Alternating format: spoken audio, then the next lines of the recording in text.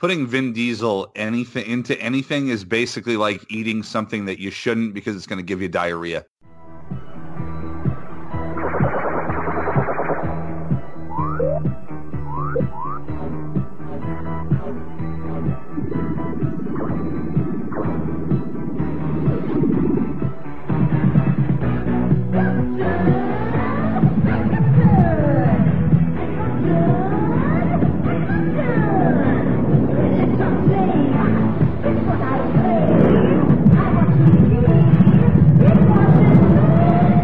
Radiodrome. Welcome to another episode of Radiodrome. I am Josh Hadley. With me, as always, is the maybe sober, maybe not Peter. I am just vibing. Vibing, huh? Or is it vibe in? Vibe in.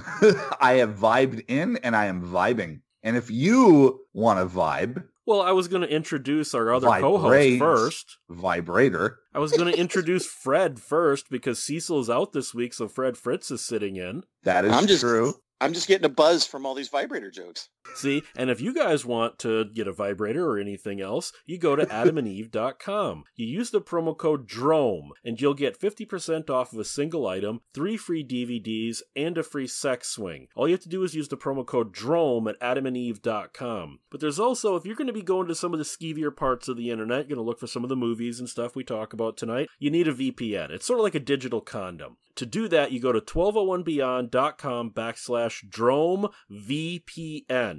And that'll bring you to Nord's site. And through NordVPN, they'll encode your data, they'll protect your data, you'll be able to get around region coding and region locking. You'll be able to, using our code, get 75% off of a 3-year plan. That's only $3.49 a month for digital condom protection, which you kind of need. I mean, there was just that big OnlyFans leak and stuff. You need a VPN, guys, okay? So tonight what I want to talk about is not 80s nostalgia. It's not going to be us reminiscing about the 80s. I want to look at what is it about the 80s that is so in pop culture right now. Because 80s nostalgia in movies and television for the past decade has been insane. Every other movie that comes out seems to be a throwback to the 80s or have flashbacks with the 80s or it's a love letter to the 80s. You got all of these pop culture things with the neon and all. But what is it about the 80s that's so in right now? Obviously, there's going to be a lot of possible angles to that because it's many different people jumping on the bandwagon and doing it for many different reasons. But I think if we were to go back to the 80s themselves for just a moment, look what was popular in the 80s. There were lots of movies revisiting the 50s, the idyllic nature of the 50s. There was a return to noir. There was Back to the Future, which, did the whole comparison between the 50s and the 80s. And that was a 30-year difference. Guess what? We're at about a 30-year difference. So it could be just that, the idea of looking back at what's perceived as an idyllic time, of course, with while ignoring the grit and the grime, sort of like that opening shot of Blue Velvet, everything's beautiful on top, but there's bugs and things under the soil. So it could be that kind of thing. We're just at that right age. Those of us who grew up in the 80s are at that same age that people who grew up in the 50s were in the 80s. And so it could be something as simple as that. And the other angle, of course, is things feel a little darker right now to some people. Things are a little oppressive and a little dark, it seems. So perhaps that bright, colorful, poppy, carefree attitude just appeals. Well, I mean, as somebody that didn't necessarily grow up in the 80s, I grew up more in the early 90s, I could still feel the remnants of the 80s. I grew up with the first Ninja Turtles film, Sega Genesis, Super Nintendo, NES. I had a buddy that had an Atari. I was watching a lot of movies on VHS. Obviously, I saw video stores kind of go. I saw DVDs start to come up. I can sort of see where that magic of the 80s was coming from because it seemed to be a very idealistic time. A lot of people were kind of feeling a sense of positivity, a sense of productivity. There was a very there's, like I said, a very idealized sense of where the future was going to go in the 80s. I think a lot of people really like that. And I kind of get where that nostalgia is coming from, because like the movies that were coming out in the 80s, I feel like were all shot on film. They all felt a lot bigger. They all had a certain energy to them, a certain sort of music. So I can see why people are super into that now. And as Fred said, like even in the 80s, they were nostalgic about the 50s and the 60s. So it's kind of what's happening now. And now you've got filmmakers that grew up in that time that kind of want to bring that energy of a time that they feel nostalgic about. So they're sort of making more 80s centric films. Okay, everything is all cyclical like that. Like, I remember all the 50s nostalgia from the 1980s. And then in the 1990s, it was all 70s nostalgia for some reason. I guess we skipped the 60s at some point. There's kind of more to that. Especially the people who are really, really embracing this 80s throwback stuff in pop culture, ironically, are the people who didn't live in the 80s. I mean, obviously nothing is absolute. There's exceptions to every rule. But a lot of the people who are making all these 80s throwback films were born in the 90s. All these people making these 80s throwback synthwave music, they were born in the 90s. It's strange how I think the people who weren't there have a weird nostalgia for a decade they didn't live in. And we are all like that. We all love 70s movies. I mean, Fred and I were alive in the 70s, but we were kids. So, we love the 70s. We all love 50s movies. So this isn't some, oh, you whippersnappers, get off my lawn thing. I just find it ironic that most of the people making all of this 80s throwback product are people who were never alive in the 80s. It's a fair statement, everything you said. The only thing I would disagree with, by the way, is I hated the 70s as a kid. I really do need to point that out. And maybe there's something to play in this. The 70s was, now I'm not talking about all movies. There's great movies in the 70s. I'm not talking about that. We had Friedkin, we had Dirty Harry, we had Star Wars. I mean, it was cinematic. Jaws.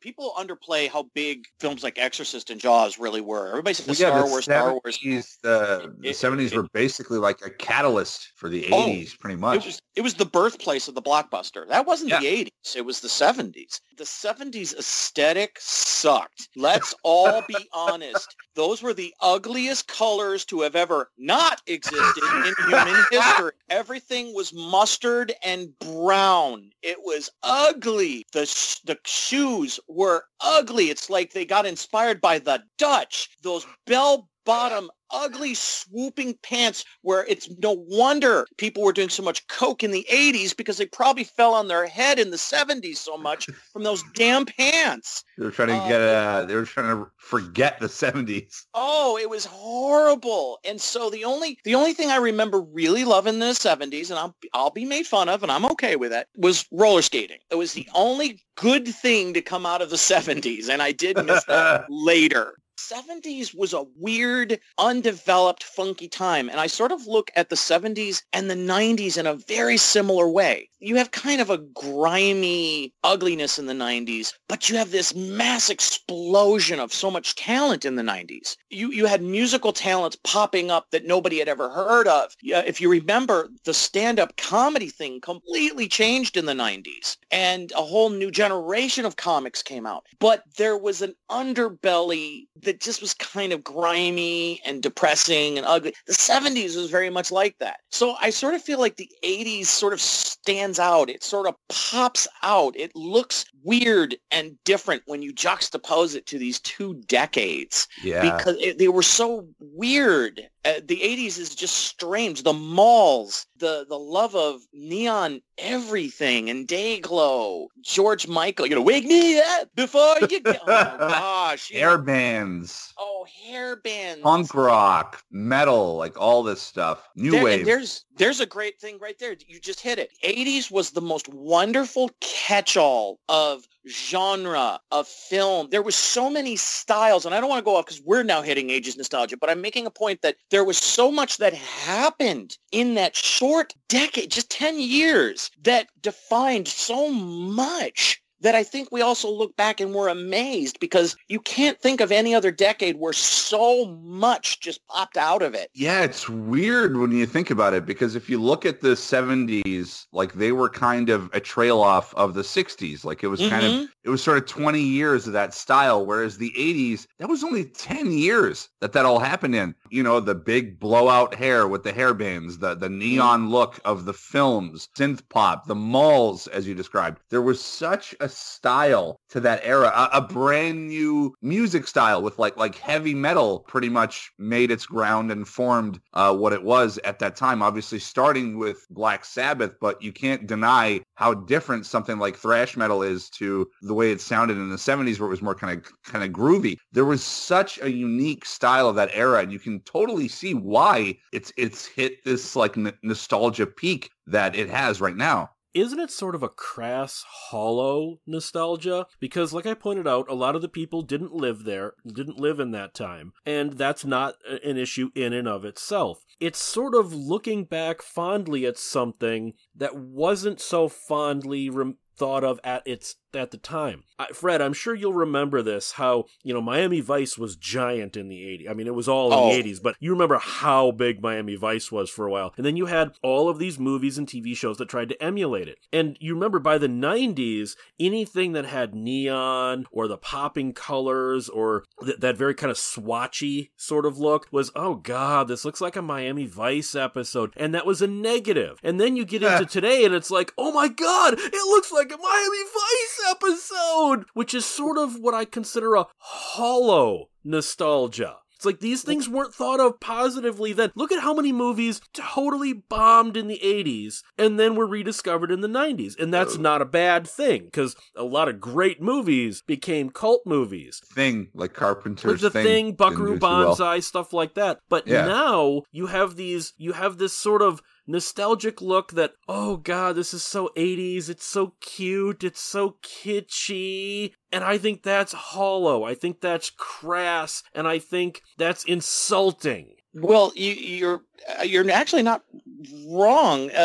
Something I want to address, and I don't want this to be misunderstood as me saying I don't like this, but synth pop that's popular right now is a great example of this. People don't realize that wasn't as big in the 80s as everyone seems to think it was. No, that type of music was more in like the lower budget kind of Z-grade movie. Low budget. Well, first of all, we have to go back to the 70s really to where it started. You had guys like Jerry Goldsmith was really like one of the first guys to start playing around with this. The Italians were starting to utilize it a lot. Then you had, of course, like Tangerine Dream, and I always forget the name, Kraftwerk and all that. But yeah, Petar hit it. It was more low budget, and it only got played around with a little bit on the bigger budget movies. The score was still the granddaddy in the 1980s. Oh, yeah. Those big sweeping scores by, Jerry Goldsmith, obviously, who Basil Poledouris. Yes. Oh, my God. Just gorgeous.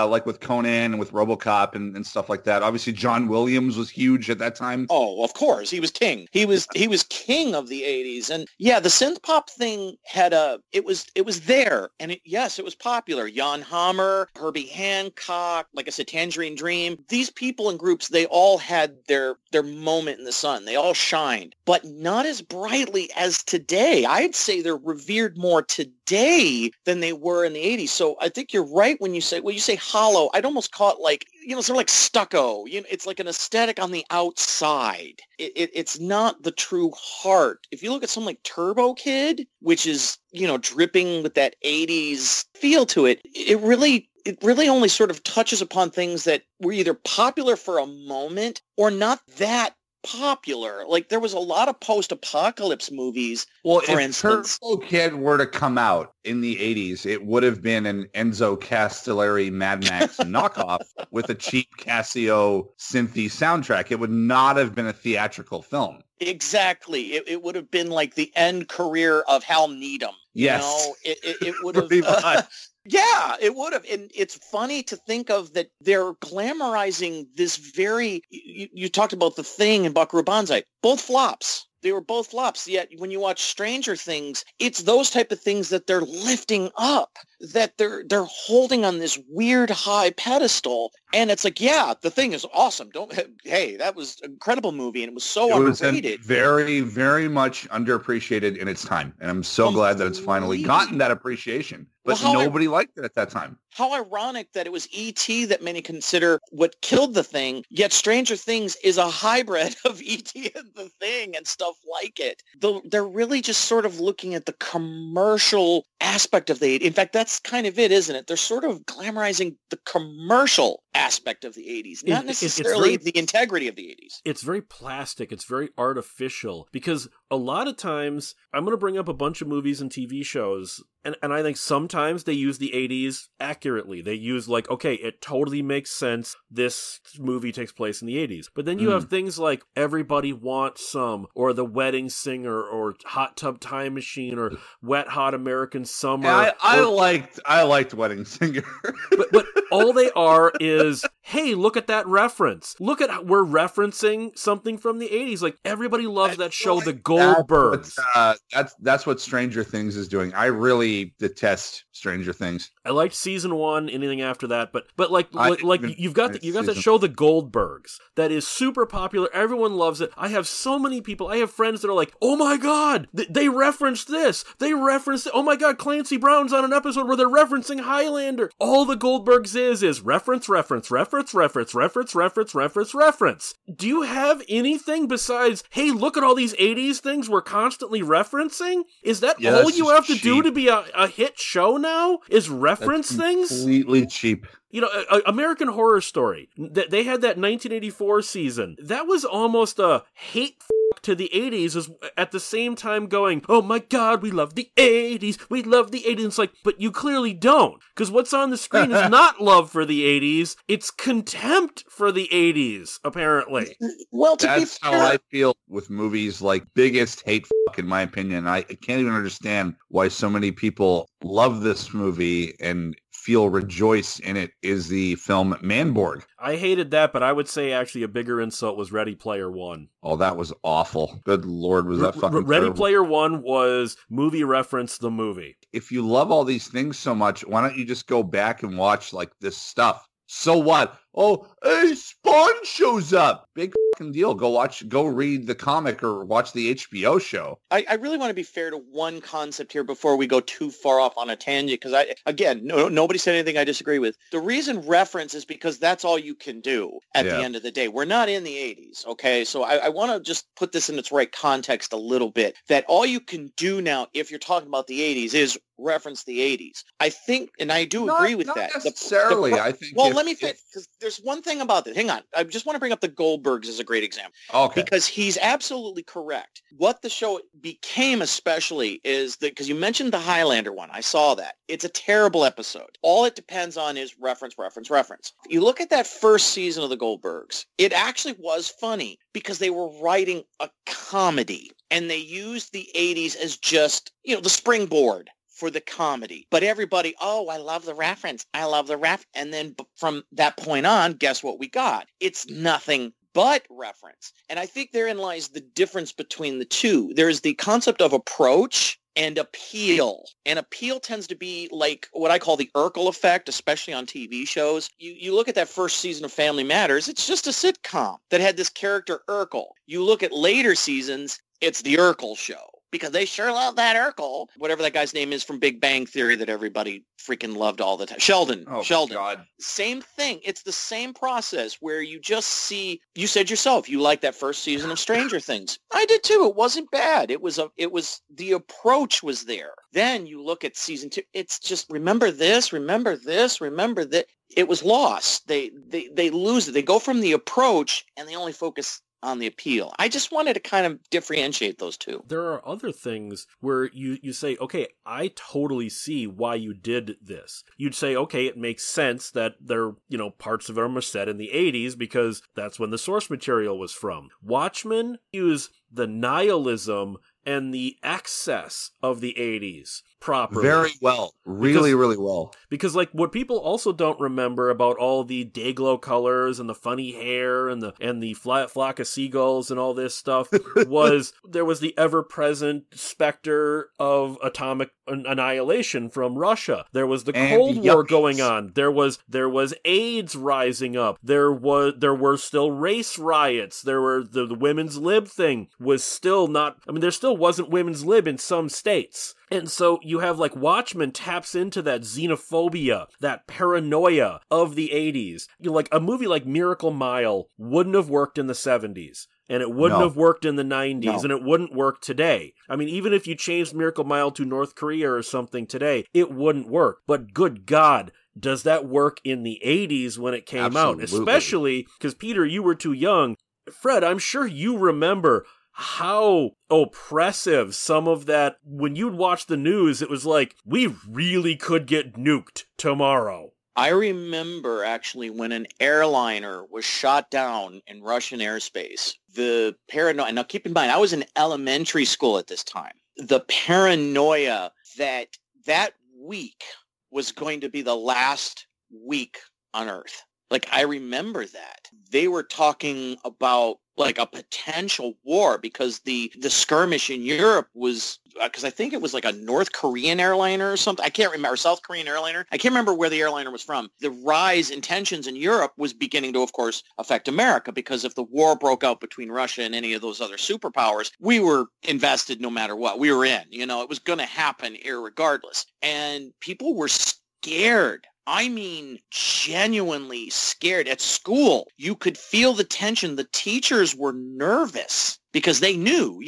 what this could be another, with Castro when we had the missile crisis, the Cuban Missile Crisis. It was kind of edging to that kind of, are we about to go to war on a global scale? It was really that kind of feeling. So yeah, I remember, and AIDS was huge. People forget about how big of a scare AIDS really was in the 80s. Yeah. It was, and then we had the outbreak, of course, with the cocaine that was coming in, and it was different than pot or marijuana before it because you injected with needles a lot of these people, and needles was how AIDS was being spread. So you had the cocaine and the AIDS together. People don't seem to, they only remember the good 80s, because you don't have a lot of nostalgia exploitation for the dark 80s. I mean, they had it then. American Psycho is Scarface. Back at that. Scarface. Yeah, it's always been prevalent, but I'll agree that it's not something as discussed or talked about. I feel like the only time I've seen that kind of be a little bit nostalgic with recent stuff is a little bit with the True Detective show, because that show kind of felt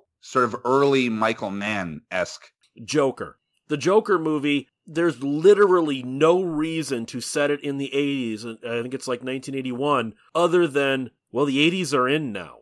So let's make a Joker movie set in the 80s. Why? I thought it worked. Why not? I thought it worked very, very much to its favor. I thought that movie is a giant steaming pile of shit. You're wrong about that, but I want to fight anyone who tries to say it has merit. Joker was good. Why do you got to crap on Joker so much? It was an honest effort of a film, and I thought it looked great. They shot it in the actual It was a garbage film, but we're not talking Joker in and of itself. Whatever. I'm talking about the fact that it didn't need to be set in the 80s.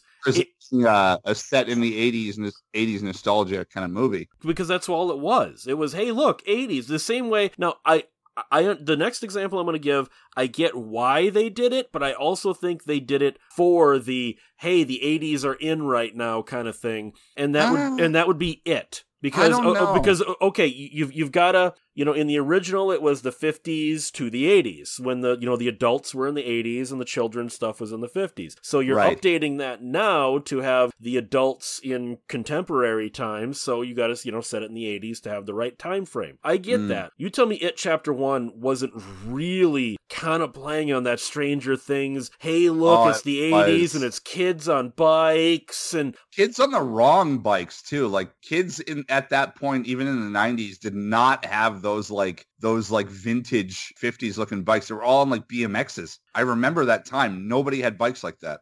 I really want to address what you've said about Joker real quick, that you were talking about the 80s nostalgia. And I think the only reason that's set at when it's set is not so much nostalgia, but the movie is aping off of two films very specific that we know about. One is Taxi Driver. Yes. And the other is The King of Comedy. Taxi Driver was late 70s, obviously. If you know, that was the thing about the early 80s. There was a lot of that 70s bleed over, like what we talked about in the 90s and the 80s. Exactly. Same thing. There was a lot of bleed over from the 70s into the early 80s. So you had that Taxi Driver, King of Comedy. I think they were more or less playing to that than anything, because you're not going to have a guy like Murray in today's society. Jimmy Kimmel ain't going to cut it. You're going to need more of that, because he wasn't even Johnny Carson. He was more like what was that other guy? Jack Parr, I think, was the guy before them. They wanted that lounge lizard kind of talk show guy, and they still existed in the late 70s, early 80s. That's the only reason I think it's set there. I don't think it's nostalgia. I think it's because it can't exist in another kind of... It plays also loosely into The Dark Knight Returns, which, if you remember, the Joker went on to David Letterman in the comic book. And so, again, kills him like on live TV. Yeah, he kills him on live TV and the audience. It's a reference to that period. And beyond the 80s, that didn't exist. It wasn't in the 90s. It wasn't in the early 2000s. It doesn't work. So that's why I think it's set firmly there. I don't think it's for any other reason than that, personally. I think it was the crass consumerism because the 80s are in right now. I think in this particular case, maybe that's why it got made, because of what you're saying. That's quite possible. Things get greenlit all the time because they're at the right time, right place. I'm saying I don't think that's why the story is set there. I don't think it works anywhere else in another time period. Yeah, I think Joker was going to be that way regardless, just because that's kind of where that idea was set. Like it all had to do with the narrative of the actual story. And I never got any sense of like trying to force nostalgia in it, because it's a very bleak movie. It doesn't glamorize anything. If anything, it feels like it felt like watching like Taxi Driver or like Death Wish. It felt like watching a bad clone, because Todd Phillips is not Martin Scorsese. You just don't like Todd Phillips. I fucking can't stand Todd Phillips. The man is a human piece of garbage. But the movie, I got to point out, doesn't glamorize the 80s in any way. In fact, the music he listens to is from, as I recall, like the late 60s. It's like crooner kind of music, Frank Sinatra, Dean Martin type songs. Mm-hmm. So, no, I just disagree with that. And real quick, It, I do think, was just because Stranger Things was a hot thing, for crying out loud. Absolutely. That's all. Agree with that. That's it. That's why I think that is. So I don't think there's really much for me at least, to add onto that. It's just they're cashing in. Then you have these things. I brought this up right at the beginning of the show. You have all of these like Kung Furies and Moonbeam City, and you have all these 80s throwbacks that are all neon and purple, and they're super excessive, and there's tons of swearing, and it's like, these are made by people who were not alive in the 80s, because go back and watch most 80s movies. They aren't full of neon. Oh, sure, a Miami Vice episode might. There were certain ones that were, but a lot of them were more, if anything, 80s movies looked more the way that American Psycho did. Google 80s graphics or 80s art, and you're going to get a grid with neon and purple. I don't know how we got to the point where that is the defining symbol of 80s pop culture. I don't get it. Everybody thinks, there's so many people that think the 80s were canon films. That the 80s were these like low budget, Z-grade budget films. No, these were not the biggest films of the 80s. These were the video store films of the 80s. And Canon, most of Canon movies bombed. That's why they went out of business. Well, yeah. Well, Patar's raised a great point, because, and this goes also back to this idea. Well, let's not go back. There's a common thought about that what people remember about the past is generally the negatives tend to rise up higher than the positives. That's why news stations only give you bad news. They don't, say, oh, a puppy was rescued today. It's about who was murdered and killed and all this. Look what I even did about the 70s. I brought up bell bottoms. Like, if you ask anybody, 1970s, they're going to talk about roller rinks, bell bottoms, and bad hair. That's going to be the first things that pop out. So if you talk about the 80s, generally speaking, if you said musically, Tiffany and the Mall is probably going to come up more, because that was such a low point in our music and video standards. You know, you've got a singer singing in malls, you know, and the songs were the stuff that people remember about the 80s, like when I hear people talk about, oh, I wish I lived in the 80s, I'd be listening to synth pop and heavy metal all the time. No, you'd be listening to fucking Robert Palmer. No, in fact, the Headbangers were considered, for all intents and purposes in media, the lower class citizens. Yeah, they were like the freaks for that time. Yeah, they were not I was revered. one of those. I had the long hair and the studded wrist bracelets and all the posters and everything. I was one of those headbangers. That was a niche thing at that time. Yeah. Like everybody talks about, I want to live in the 80s so I could watch Canon films all the time and go to all these concerts. And it's like the shit you're hearing on the radio right now, which is like the top 40s music that are playing, like Hit Me With Your Best Shot by Pat Benatar and a bunch of Robert Palmer songs and stuff. Yeah. That was the 80s. That was the 80s. You had to go out of your way to get a Dead Kennedys cassette.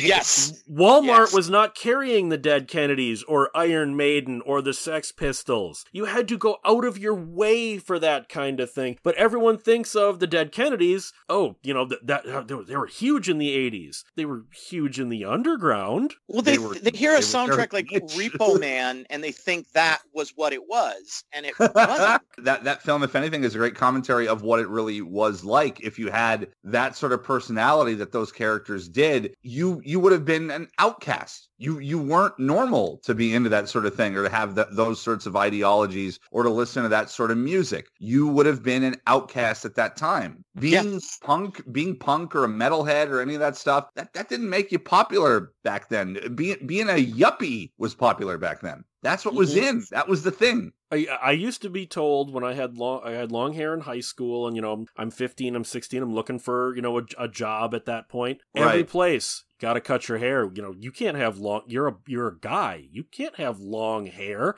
Now everyone's got purple hair, 15 nose studs. Their tattoos. Lips are tons of tattoos. Their lips are plated like an African jungle member in an old 50s movie.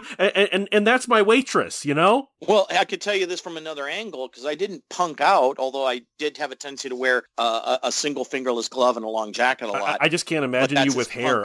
Ever since I've known you, you've had the shaved head. I can't imagine you with hair. Yeah, man. that's because I had horrible hair, man. I always had bad hair. My brother freaked out when he lost his hair. I was glad. My hair sucked. The other end of this was like, how everybody today is really up on pop culture. I mean, that's why Radiodrome exists. It's, these pop culture YouTube programs, podcasts, a lot of young generation, they know a lot of pop culture. Even if they didn't see the movies, they've heard these names and they've heard these titles. When I was growing up, that was not a glorified trait. Let me tell you, you were considered a geek and a dork. Talking about movies all the time, you were looked down upon. And this was in the 90s and the early 2000s, too. Yes, it took a while. It took a while for being a geek and a nerd and a dweeb and all this stuff to actually become an endearing trait. It used to be, if you're into like movies, if you admit that you read comics or collect action figures, you'd get beat up. Because the cool thing was, again, being a jock or a yuppie. Pretty much. I mean, that's a generalization, but it's true. It's a true generalization. But you also have part of this whole wave of 80s nostalgia, sequels to movies or TV shows that, one, don't need them, but two, are 30 to 35 years too late. Like, I don't want to get into all the minutia of why Blade Runner 2049 was a piece of crap, but the fact that it was made was due to the 80s nostalgia for the original. The original movie doesn't need a sequel, and you remember, the original movie bombed twice. It bombed when it came out, and it bombed again when it came out in 93 on home video. Blade Runner was not some fondly remembered classic until modern days. Blade Runner 2049 only exists because of the 80s one. The RoboCop remake only exists because the 80s one, like the Thundercats and He-Man's cartoons from the early 2000s, those only exist because people were watching the reruns of the 80s one. You have this weird aspect. From the 2000s, to give credit though, that He-Man cartoon, at least the early 2000s one, was actually good. I couldn't stand it, but I thought it was very well done. I thought the animation was great, and they made He-Man look like Dolph Lundgren.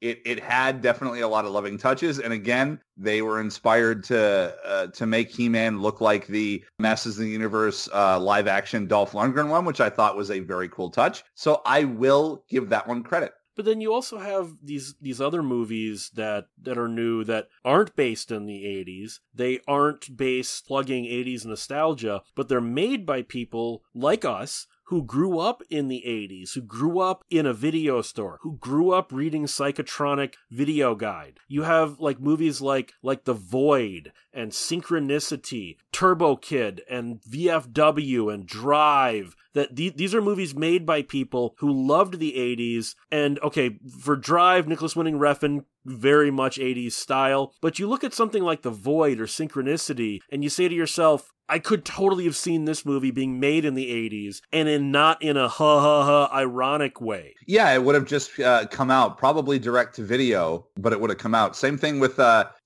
Drive. Like, I feel like that would have been like a Michael Mann movie. If anything, it's actually very close to Thief. And same thing with, VFW, I think. I was going to bring up, VFW is not an 80s movie. That would have been a canon film. I think that, like, straight up would have been a canon film. Well, because VFW I loved. And now the soundtrack, very 80s. Lighting very style, 80s, very 80s. 80s low budget. It was 80s low budget, like a smaller 80s film, for sure. Except the film isn't an 80s exploitation because, first of all, we don't know, we're never told exactly when VFW takes place, but they still use VHS tapes are common. And the movie poster on the abandoned movie theater is from Brain Scan, which is 1992. All of the veterans. I think it may have been mid 90s because the younger soldier. It couldn't be because all the veterans talk about Nam, and they're all way too old to have been in Vietnam if this is in the 1990s. So it may have been early 2000s. Maybe, you know what? It could have even been in recent time because that younger soldier was from Afghanistan. So it's VFW.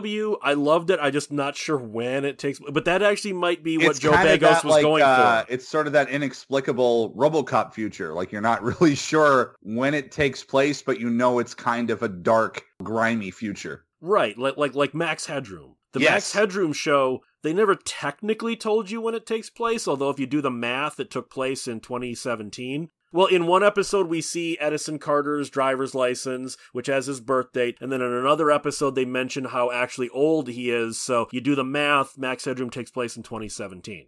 Something like Max Headroom is extremely 80s. At the same time, oddly timeless. You go back and watch those Max Headroom episodes today. I don't know how many times we've talked about it on the show. They were so far ahead of the curve in the terms of stories and themes and the things they were talking about. It's just... they were great. It's got like really, an 80s aesthetic to it. You know how Escape from New York is 1997 as envisioned by the 80s? It's a very 80s look at the 90s. I also think Max Headroom is sort of the same way. It's a very 80s look at the future, but it was so dead on. Possible to have something so rooted in when it's from, and also so timeless that while it does technically age, doesn't age. Because like Max Headroom, it's very 80s. You know, just saying Max Headroom brings up images of the 80s, but at the same time, it doesn't seem like it's stuck in the 80s. Does that make sense? Yeah. Well, I think this ties a little bit to that whole approach versus appeal, if I may. That if you go for the aesthetic of the 80s, that's the appeal. That's, I'm going to put the synth wave, I'm going to put old pop songs from that era in it, and that's all there is. But if you look at Max Headroom or even Escape from New York, as you were talking about, or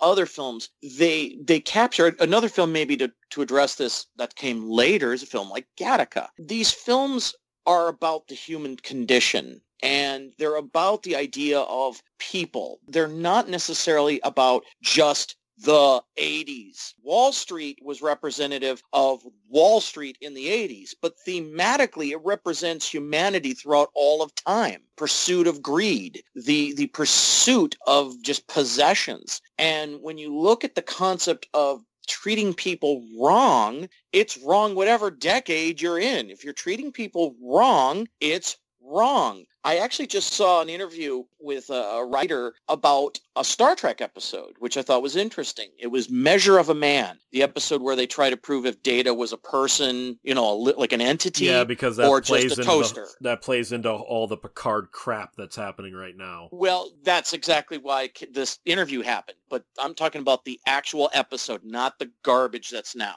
And how the episode was inspired by the slavery trials. And the idea that a slave was property. To us today, that's insanity. I mean, I hope that's insanity. Court trial that actually happened. And she was inspired to look at Data in the same way. Well, Data's a toaster. Well, is he a toaster, or could he be considered an independent being? And so the concept, the approach to it deals with us again. It's about us. And that's what ultimately it's about. So any story that looks at people and the actions of people, both good and bad, those are always going to be timeless because people are always going to be the same. They're always going to be a bit selfish. There's always going to be those, though, that can rise above it and be decent. You're always going to have these stories because you're always going to have people. And that's what I think you're talking about is it's like Max Headroom. Oh, my gosh, that's about as 80s as you get, man. Thematically, it addressed all these concepts of just corporate greed, individual greed, or other things, not just greed, just the concepts of selfishness in action. I mean, a murder, generally speaking, is an act of selfishness unto itself. When someone kills someone, it's for a reason for their own selfish gain and or need or desire. These themes are always going to keep coming back in stories, which is why if you go back in time, you'll find books that are written with these same themes, only, they didn't have cell phones and iPods. Also, with something like Max Headroom, it was a commentary on the very culture that it was a part of. And that's one of the other reasons I think it was such a brilliant show. It was a commentary on pop culture, all the while being pop culture. And that's what now we would call meta. Essentially, it's sort of like saying if you approach every story with common basic sense, if there's talent behind the camera in front of it, you're going to have a good product. And that's what it quite often comes down to, is just that approach. Who's in front of the camera? Who's behind it? What is the thought process behind the creation of the script? And did you even care that there was a script? I mentioned it before, but I'll say it again. I was really surprised when the announcement for the new Ghostbuster, not the one that's about to come out, the 2016 one, and it said a new Ghostbusters film has just been greenlit, and it's going to be an all-females Ghostbuster. Script yet to be written. You did that would be the first place I'd start. That even goes back to the 70s. Is that famous Tom Snyder interview where he's got DeForest Kelley and the Star Trek cast and Harlan Ellison on there. DeForest Kelley says they have a start date for shooting Star Trek the Motion Picture, but they don't have a script yet. Yeah. So see, that isn't new.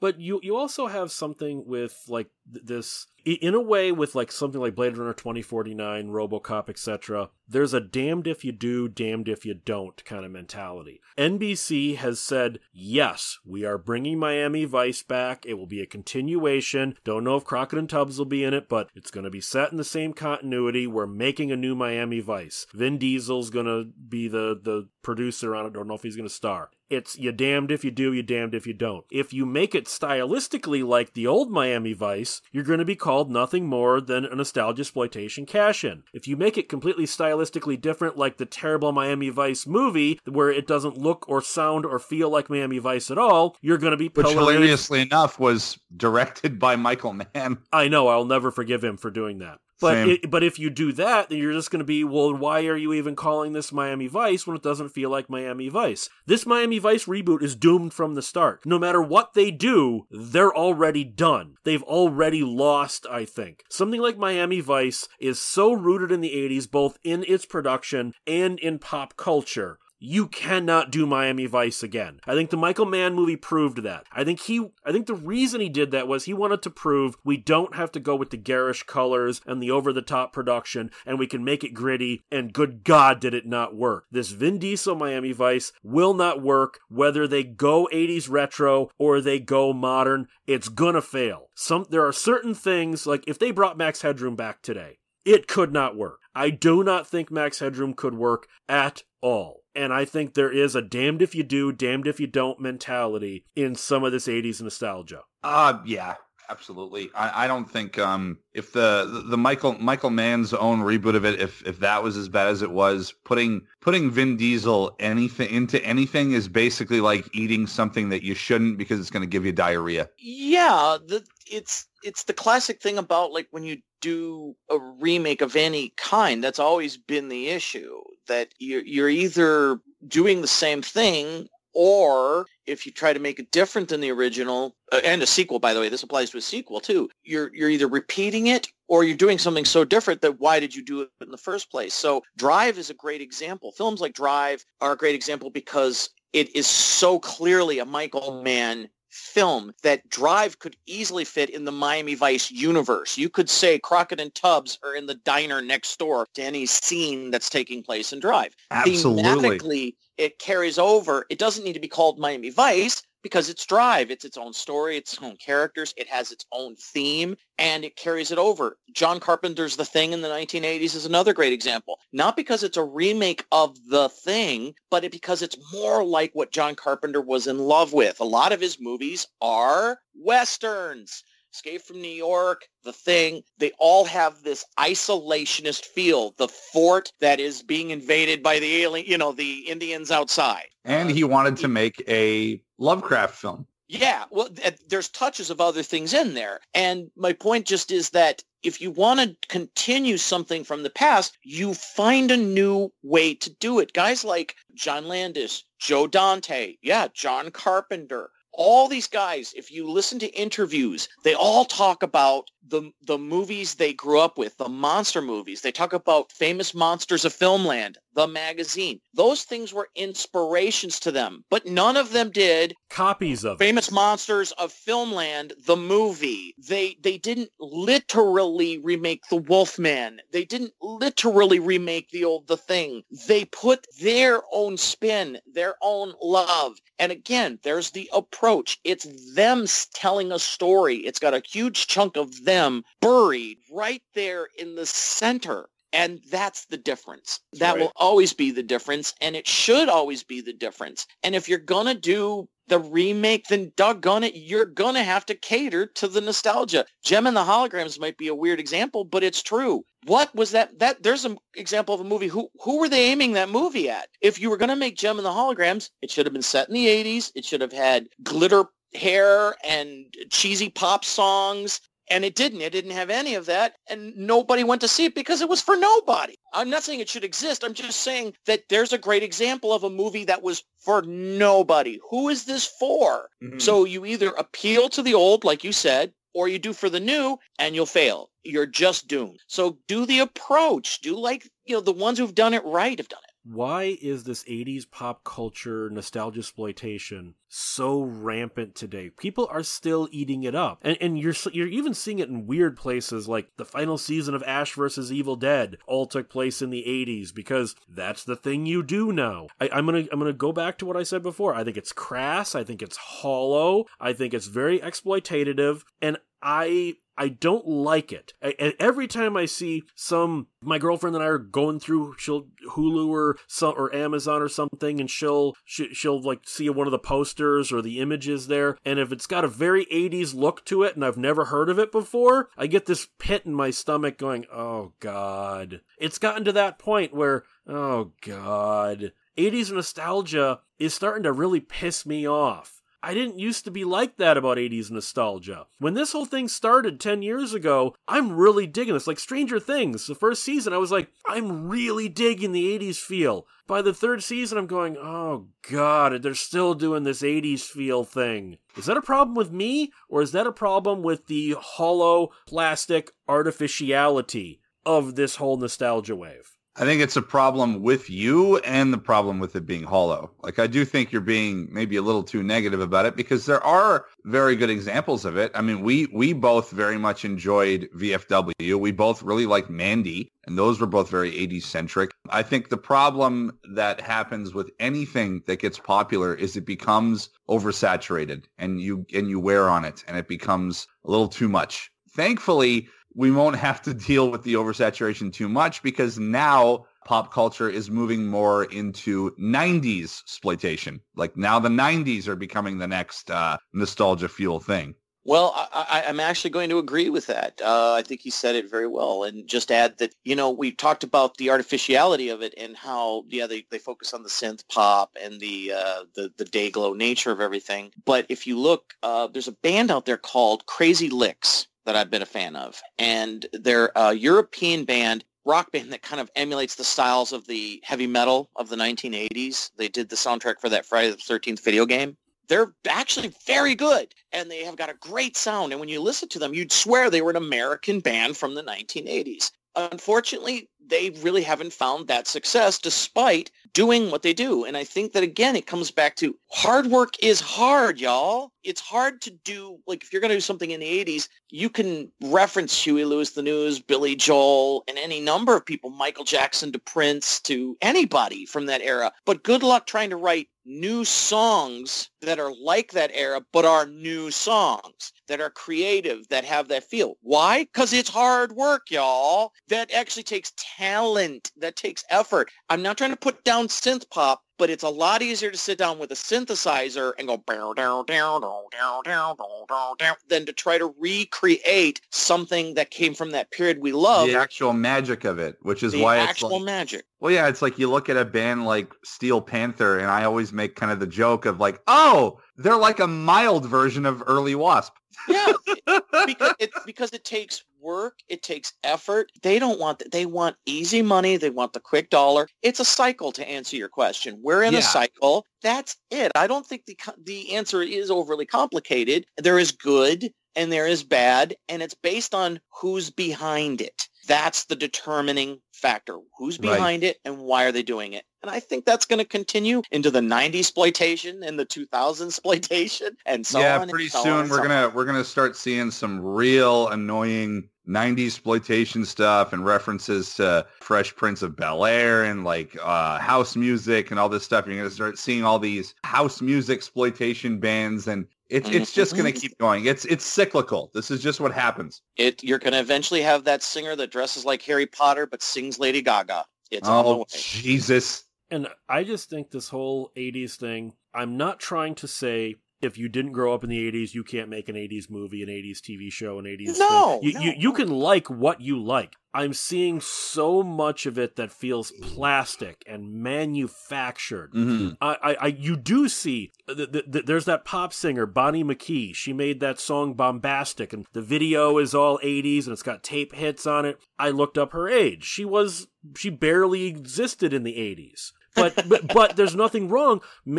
She likes that. And it was a very enthusiastic song. And all of her songs off that one EP, the videos, she's got one of the videos where it's in a Barbarella style. Another where it's in a Death Wish style. She seems to have genuine nostalgia for a time she didn't exist in. And I don't have an issue with that. She gives a shit, clearly. Yeah. Unlike someone like Taylor Swift, who puts out that album, what was it, like she called it 1984 or something like that? And her music is not 80s at all. It's completely contemporary. I'm not saying that every piece of this 80s nostalgia exploitation thing is as manufactured and mainstream as it is. I'm saying stop with the whole Goldbergs, let's reference everything and look, the 80s. I'm so, because you get that now. Sitcoms are especially having flashbacks to the characters in the 80s, and the whole thing is, look, the 80s. And that is what I'm done with. Knock it off. Like American Horror Story 84, one of the most insulting things I've ever seen. And that show is terrible to begin with. Every season.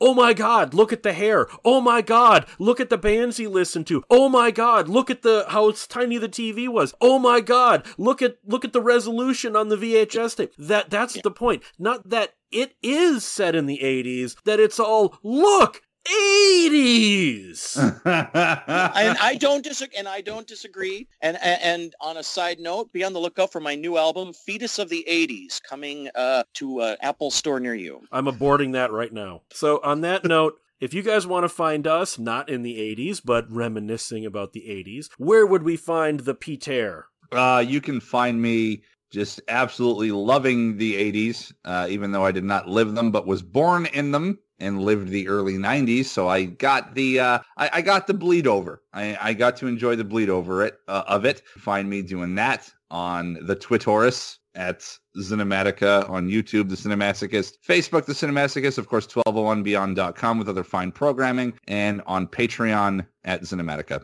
And Fred, I know he doesn't have internet presence these days, but if somebody wanted to get a hold of you, can they? Well, you can find me in the Mall of America at the Camelot Music Store, drinking a Slurpee. You Sam Goody traitor. Mm-hmm. Let him burn. No, I literally have no presence at the time, and if it happens or if that changes, I'll come on the show and let you all know. And you can find me at 1201beyond.com. You can contact this show at 1201beyond@gmail.com. And yeah, I did love the 80s.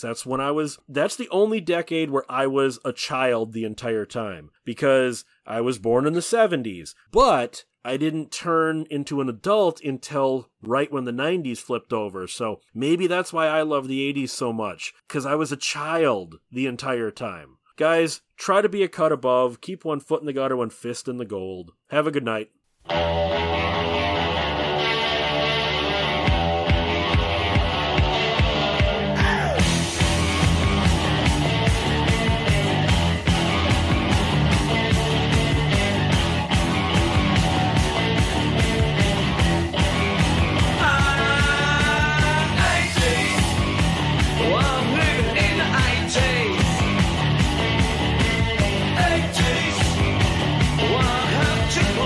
I have to